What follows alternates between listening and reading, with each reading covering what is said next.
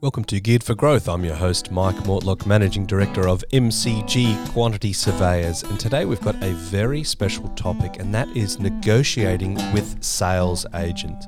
I put it to you that it can make such a huge difference to your overall outcomes, whether you're purchasing a property beyond market value or at market value or under market value. And there are a lot of nuances to the negotiation that a special guest is going to share with us today.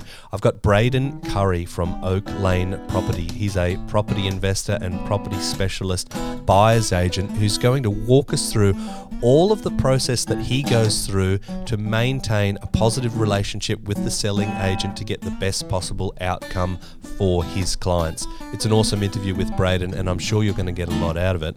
Here's Braden. Braden Curry, thanks for joining me on Geared for Growth. Thanks for having me, Mike.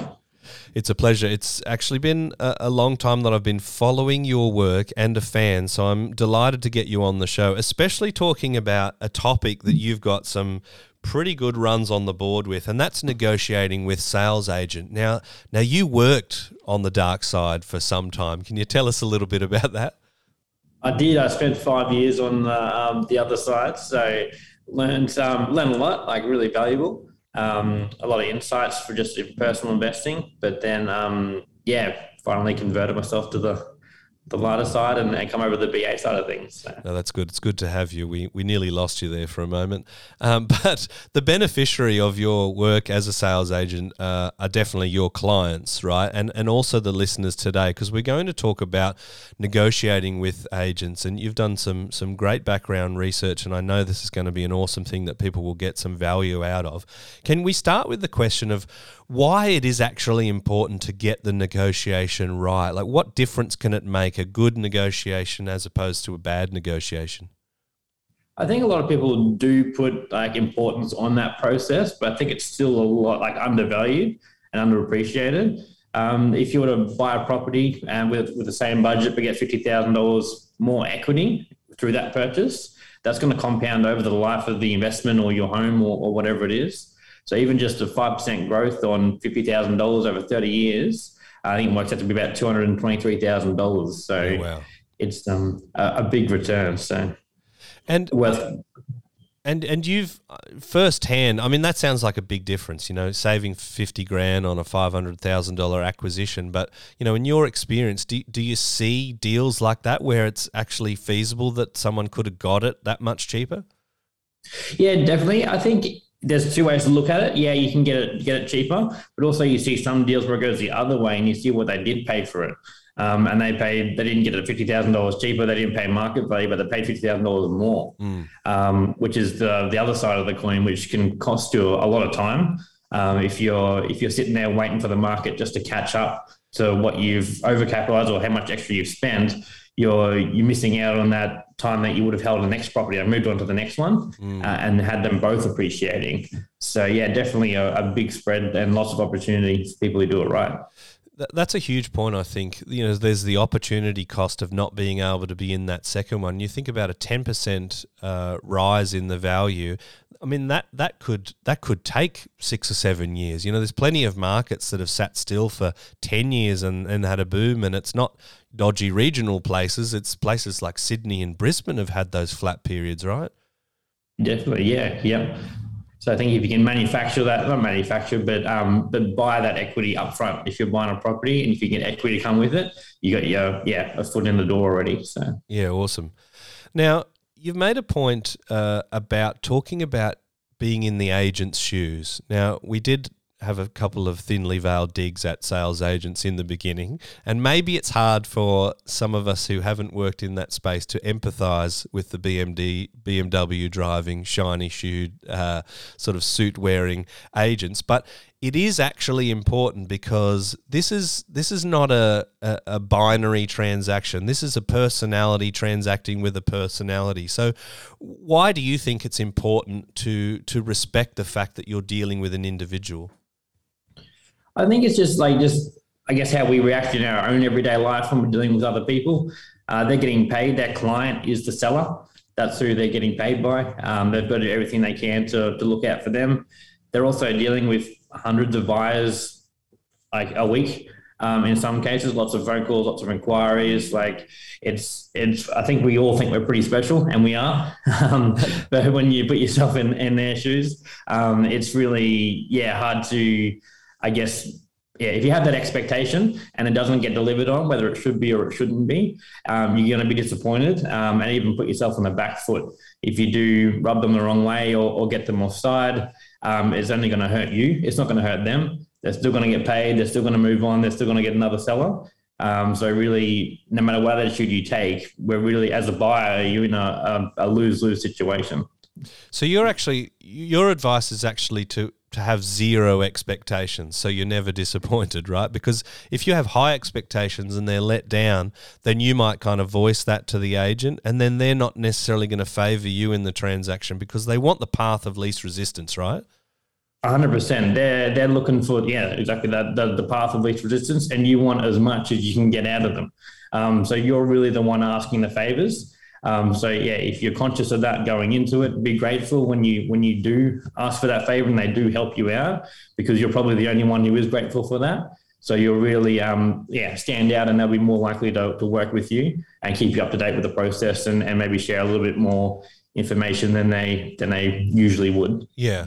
And their job is to transact, right? To list something and to sell it essentially as quickly as possible. Yes, they're motivated to get the highest price if they're a good agent, but essentially they just want an easy transaction. So because they're so heavily geared to that, they have had to build a skill set to be really gifted at reading buyer cues, right? So what are some examples of maybe questions or things that buyers that can do that would turn off a sales agent, or perhaps make them go, look, this is someone that I can do business with?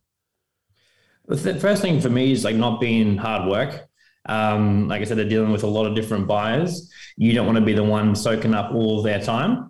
That's probably one of the bigger things. So less questions. A lot of people, I see people like condescending buyers try and catch them out, or try and try and find a weakness in their, or lack of knowledge somewhere.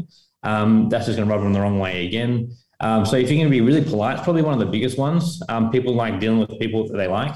Yeah. So just show up. I like to ask a lot of questions off the bat, because you do show up as hard work. I'll let all the other buyers ask those questions.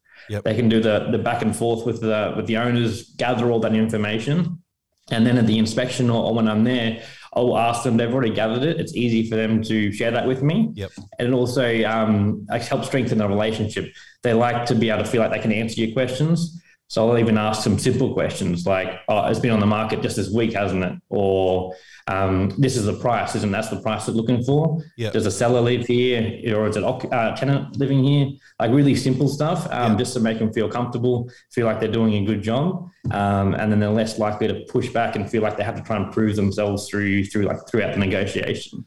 That's an interesting thing, isn't it? Because when a buyer is talking to an agent, it's easy to see it as a battle, right? Like they want to sort of try and catch them out and display a little bit of dominance because they think it's going to put them in a stronger position. But that agent has influence over who's going to be the ultimate buyer. And we hear about, properties selling to, say, a buyer at the second highest price based on conditions, because whilst the agent has to disclose all the offers legally to the vendor, I assume that's the case in every state, they can say, look, we got an offer for this amount, but there's a lesser amount, and I think they're going to be easier to deal with. The conditions are better. So it is actually important to have the agent not hate you, right? Definitely, yeah. Well, I also personally like dealing with people that I like. I want to be likable, and it's easy to get on with them.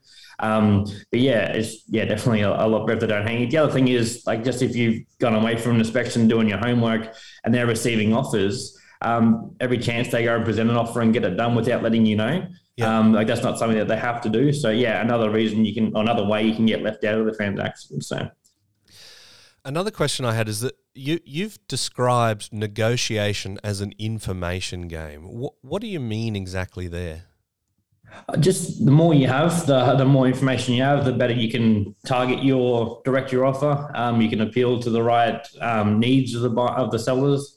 So just the more information you can get from them, the better off you'll be. Normally, a friendly demeanor and being polite helps a long way in that. But also, the less that they have about you is also a factor. But I would never lie in a situation or mislead anyone in any way. But I think you find that they're not dealing with a lot of buyers. They're not looking for lots of long, in-depth conversations about your situation. Right. I've bought properties from agents as a selling agent.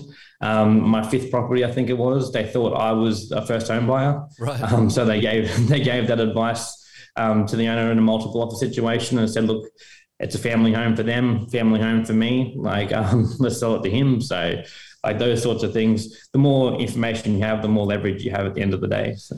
And can you give us an example? Are we talking about things like, let's say you're able to find out that the owner is selling and then going to buy, so they might want, say, a lease back period? Is that an example of something that you might try and find out where you can sort of tailor your offer to suit them?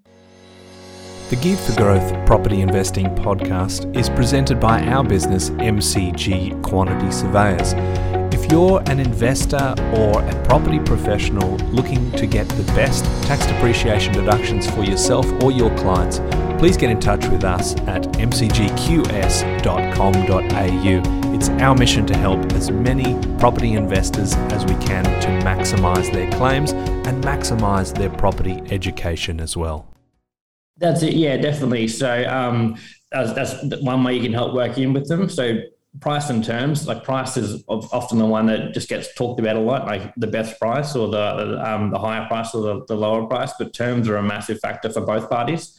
I know I'd be happy to pay more with my terms or pay less with their terms, sort of thing. So yeah, that situation. Other cases where they've already bought and you know that they need to move. So if you can go with a lower offer but shorter terms, that'll work in your favor again as well. So yeah, those sorts of things. Owner circumstances is the main goal. Yeah. This is a bit left field, but spies talk about their tradecraft, like what they can do to sort of manipulate situations. And I think it's a good word. And I think buyer's agents have a type of tradecraft. There's some tricky tips and things, little strategies that they employ that make all of the difference. And part of your tradecraft begins at the initial inquiry. So you actually strategically think about, well, how do I actually inquire on this property? Can you give some insights about the way that you would inquire on a property compared to, some blundering person like me? Well, I go through a bit of a process, and it's not too hard on the front end. So a phone call is great, or an email. Just ask about maybe a little bit about them, like their how the market's traveling, how they're doing, if they're getting a lot happening. But also, so in an email, I'll address their name and make a bit of a side comment about the property or something I like about it or I'm curious about. So not questions, not hammering with questions, but just something that they can relate to me when they meet me in person. I'll ask the same question again, and they'll be like, "Oh, you're that guy. Like I know who you are, where you've come from," and feel a little bit more comfortable. Yeah, because they don't want unknown entities sort of coming at them. Whereas if you're able to say, "Oh, this used to be the fire station, right?" and you can reiterate that, and they go, "Oh, there's that guy, and he was nice in the inquiry." That's it. Yeah. Just gets a little bit of comfort and gets a little bit below that, like professional, which I think we all have today, like that really professional wall we all put up. Yeah. And it's just like, yeah, it's really nice and really polite, but you're trying to get a little bit deeper to be a little bit more memorable. But I'll go as far to change clothes. So I suit up for client meetings and that sort of thing. But when I go to an inspection, I'll dress down a little bit. I don't want to walk in as looking like another agent. A lot of walls go up, a lot of barriers get put up, and that's a bit egos come into play. So yeah, like dressing for the property would be another thing that I'd recommend. So if you go on beach, looking for a beachside property, buy yourself a linen shirt and those really expensive sandals and roll up. You want to really look like the kind of buyer that they're looking for. So. Yeah. I knew there was going to be some gold in this, but I never thought we'd be talking about linen shirts. But it just goes to show the level of detail that you go to, and you're wanting to sort of, you're really molding yourself to the type of transaction, the type of property. If that's not tradecraft, I don't know what is. What about issues, right? Because not every property that you're looking at that you think this is a potential is going to be perfect. There's going to be things that need to be fixed. There's going to be hurdles that need to be jumped. How do you recommend people address these issues? Well, yeah, issues are my favorite thing. I love problems. More problems, the better. But yeah, so a lot of people think that like they're tricky or super smart or super clever if they're able to see a crack in a brick or something like that and try and point it out to the agents or even other buyers or something and just say, look, it's not worth as much because of that. The agent's probably seen it. The sellers probably know about it. They probably priced it based on that. Like you're not going to get a reduction off the bat because of that. I frame it more of a question. So like, to fix that issue, I would only have to do this, wouldn't I? So propose a solution. It's a soft way to bring up the issue. It lets the agent know that you're aware of it and you're not going to come across it later in the building a pest and freak out. And you also know what's involved to fix it. So you're willing to fix it. And it just gives them confidence that they're going to go through it. An agent's worst case scenario is having to work twice for one commission. So if you can give them the confidence that you're not going to have to work twice with me, just we'll do it once and it'll be done right. We can all move on. Sort of. That's great advice, by the way. I want to ask about like the offer itself. I mean, you're being nice as pie. The agent's happy with you. You're identifying issues and saying like, that's not a big problem. I'd only have to do X, Y, Z, which is completely different to like, oh, there's this problem, so, the price is going to be less. But presumably you're not nice as pie when it gets to the point of making an offer. You're not necessarily going to offer 10% more than what they're asking for. So how do you maintain that connection and that nice, warm, fuzzy feeling you've generated when you're lowballing them on an offer? The best question I think of any negotiation is how the seller would like to receive the offer. Yep. And there's two ways you can go about it because you hear people that want to play the game, they want to lowball and then go back and forth forever. Or some people like you see Elon making these big offers on these companies and he's like best and final, that's it, take it or leave it. Yep. And there's two types of people in the world, and they hate each other, the other one. So if you try and lowball someone who's a best and final kind of person, like an upfront straight shooter, they're going to get insulted. Ego and pride is going to come into it and they're not going to be happy. And you have to do a lot of hard work to try and get them back on side or willing to negotiate with you. And same with the other way. If you come in hard and strong for someone who prefers to go back and forth and play the game, they're going to be like, oh, well, that's a great offer to start with, but we still want to play the game. So they're going to expect the same from you. Yep. So the best question I suggest asking the agent is, how would the seller like to receive the offer? Would they like us to start high with the best and final, or would they like us to start lower and see us drag us up in price to get some wins and see that process? Interesting. And is that a question that selling agent would be used to hearing? Probably not. I don't think they'd hear it much at all. But it does. It's helpful for them. It's not confrontational. There's nothing difficult about answering it. You're actually just asking them, how can I help you do your job easier? Because they're going to want to deliver it the way that the seller wants to receive it. Yeah. It's going to make the whole process for everyone better. They're going to have the relationship with the seller. They're going to know that information. So yeah, they'll be very forthcoming with that, just because it helps everyone. That's interesting, because I'm guessing that certain sellers would be really offended by a lower offer and they just kind of want to get the deal done. Others would be really motivated by feeling like they won the transaction, so starting low and like we've actually got them up 10 or we've got them up another 5. Yeah, that's it. And a bit of I don't know if it's the psychology behind it all, but if the selling agent says, oh, start lower, that's just giving you permission to lowball. Yeah. like they've just said, you're welcome to offer whatever you want and I'll work with it. Yep. And if they've gone, no, they're going to want your best and final or thereabouts, it puts the pressure on them to get it done. Like, no, you asked me to come to the party with price and I have. Yep. So go work your magic. That's what they wanted to receive. And then, there's a lot better chance of getting it done either way. Brilliant. There's all all examples of why I sort of suggest to people that when you use a buyer's agent, you've got an unfair advantage. What can go wrong? What have you seen go wrong in these transactions that you think could have been avoided with a little bit of nuance or a little bit of strategy? The biggest killer is on both sides, like when we're in the selling side and also on the buying side, is like pride and ego. As soon as you've got those involved from any party, it can be from yourself, there's a buyer, the sellers, the selling agent, the buyer's agent. As soon as that happens, like logic goes out the window, and we're playing a different game altogether. So that's why it's really important to start from the start rather than just coming in cold at the negotiation time. But yeah, so if you can avoid that, that's why we dress down for the appointments. That's why we don't do like negotiation only, where we come in at the time of negotiation. Yep. Because that's just like, right, here I am, the suit, ready to battle it out. So yeah, if you can keep them out of it, don't talk in absolutes. We don't want sellers committing to certain minimums, because then there's pride comes into it. The agent said it, they don't want to go below it. Like, you want to use open language, those sorts of things. Yeah, at all costs, keep pride and ego out of it. So. That's difficult. Those are very strong human emotions, but great advice nonetheless. Braden, to finish up, if you had to sort of nail it down to say your top 2, 3, 4 tips, what are the things that you most think that people should take away from this that will help them with their negotiation? I think it's the approach. Like, if you can really understand the motives of the agent, that's probably a big one to start with to get you on the front foot. Asking that question, how they would like to receive the offer, like start low, work up, or best and final. They're probably the main two. The other one that I'd probably chuck in there, which I touched on, is don't debate the market value.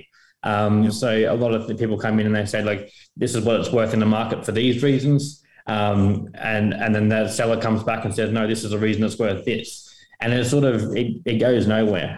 You can't really, like, you're both right. You can draw comparisons to all sorts of price points. So use language around what it's worth to you, those sorts of things. So yeah, they're probably my main 3. Yeah, that's beautiful. Braden, I've learnt a lot, and I'm sure the listeners will as well. Thanks for sharing your wisdom and your trade craft today. Thanks, Mike. I appreciate your time. Cheers.